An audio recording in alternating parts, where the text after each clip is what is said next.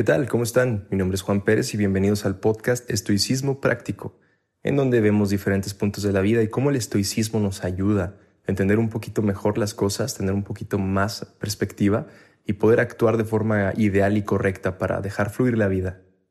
En este episodio vamos a hablar del ocio y de cómo desde un punto estoico podemos acercarnos a estas pequeñas cosas que nos gusta hacer y que muchas veces nos sentimos culpables. Este es el episodio 10 de la temporada 1. Gracias por estar aquí con nosotros. Bien, ¿qué es el ocio? El ocio lo describimos como estas actividades que nos pueden llegar a quitar tiempo, que es algo que hacemos en piloto automático y dejamos fluir hasta cierto punto, pero muchas veces no nos damos cuenta y nos quitan muchísimo tiempo, nos quitan atención, nos quitan cosas importantes que hacer. Sin embargo, nosotros creemos que es algo necesario. Muchas veces nos sentimos muy culpables de revisar las redes sociales, de tomar una revista, de hacer una llamada, de hacer diferentes cosas que creemos no van con la meta. Sin embargo, no somos unas máquinas que operan al 100% todo el día y tienes que trabajar al 100% o hacer las cosas que debes de hacer. Este espacio de ocio lo quiero dejar para reflexionar y meditar estos pequeños lapsos de tiempo que nos regalan la vida para poder hacer un poquito de meditación, de reflexión acerca de lo que estamos viviendo.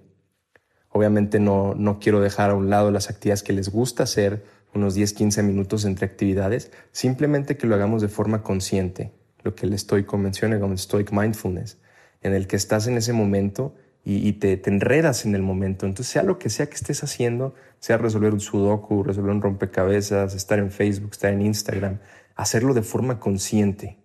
No nada más estar pasando el dedo por la pantalla, no nada más estar poniendo los números en la página sin tomar conciencia, sin estar presente. El ocio forma parte de nuestra vida, ya que, como mencionaba antes, muchas veces lo hacemos de forma automática.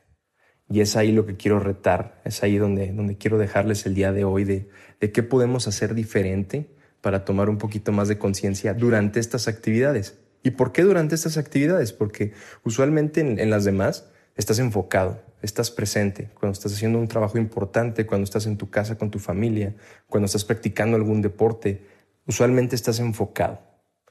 Pero cuando te pones a escuchar música, te pones de ocioso, vayas, te pones en redes sociales, te pones a leer una revista, muchas veces tu mente empieza a divagar y se va. Entonces ya no estás enfocado. Y no requiere mucha destreza mental el decir, bueno, enfócate al 100% en leer punto por punto lo que estás viendo en Facebook. No. Sin embargo, estar consciente de lo que estás viendo, ya que muchísima gente pasa muchísimo tiempo en esta actividad. Entonces creo que es importante darle el tiempo y la importancia a cómo ver desde un punto estoico el ocio. Bien, ya dijimos que pueden ser muchísimas actividades diferentes las que puedan verse como ocio. Sin embargo, aquí les quiero platicar un poquito de cómo lo veo yo. A mí me gusta muchísimo jugar. En algún otro episodio les mencioné que me gusta mucho jugar Nintendo y que es una actividad que de hecho lo veo como un hobby, como una pasión fuera de ocio. Lo veo como algo que me ayuda a balancear mi creatividad. Sin embargo, también soy mucho de jugar en el celular como el sudoku, el juntar bloques tipo Tetris como tipo de destreza mental. Y muchas veces me atrapo a mí mismo nada más hacerlo, por dejarme ir y por procrastinar. Eso es el punto importante que quiero mencionar hoy. ¿Por qué realmente lo hacemos? Es un instinto automático, es a cierta hora, es después o antes de hacer alguna actividad. Ahí también es muy importante tomar conciencia, ya que yo me atrapé muchas veces jugando sudoku antes de hacer una actividad importante. Y yo mismo me justificaba diciendo, no, pues es sudoku, es destreza mental. Ahorita terminando esto me ayuda y ya terminando esto me pongo a trabajar. Sin embargo, empecé a cuestionar por qué realmente lo hacía. Y al final era para procrastinar, para no hacer la actividad que tenía que hacer. Fue cuando empecé a tomar conciencia de estos momentos de ocio, cómo se colocan en nuestro día, cuando ya empecé a darle configuración a mi día e intentar situarlo de una mejor forma para que sea productivo y sea efectivo. Entonces, es con la actividad que los quiero dejar hoy. Sean conscientes cuando agarran el celular y revisan Facebook, revisan Instagram, o agarran alguna revista, o se ponen a comer por aburrimiento y no por hambre. Y revisen cuántas veces lo hacen.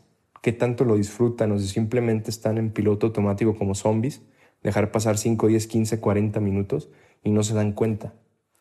Revisen estos puntos, tomen tiempos y vean qué porcentaje de su día les quita hacer estas actividades. Una vez hecho esto, identifiquen por qué lo hacen. Si es antes de una actividad importante, si ya es como un poquito de descanso. Y aquí no estamos para juzgar ni para criticar a nadie.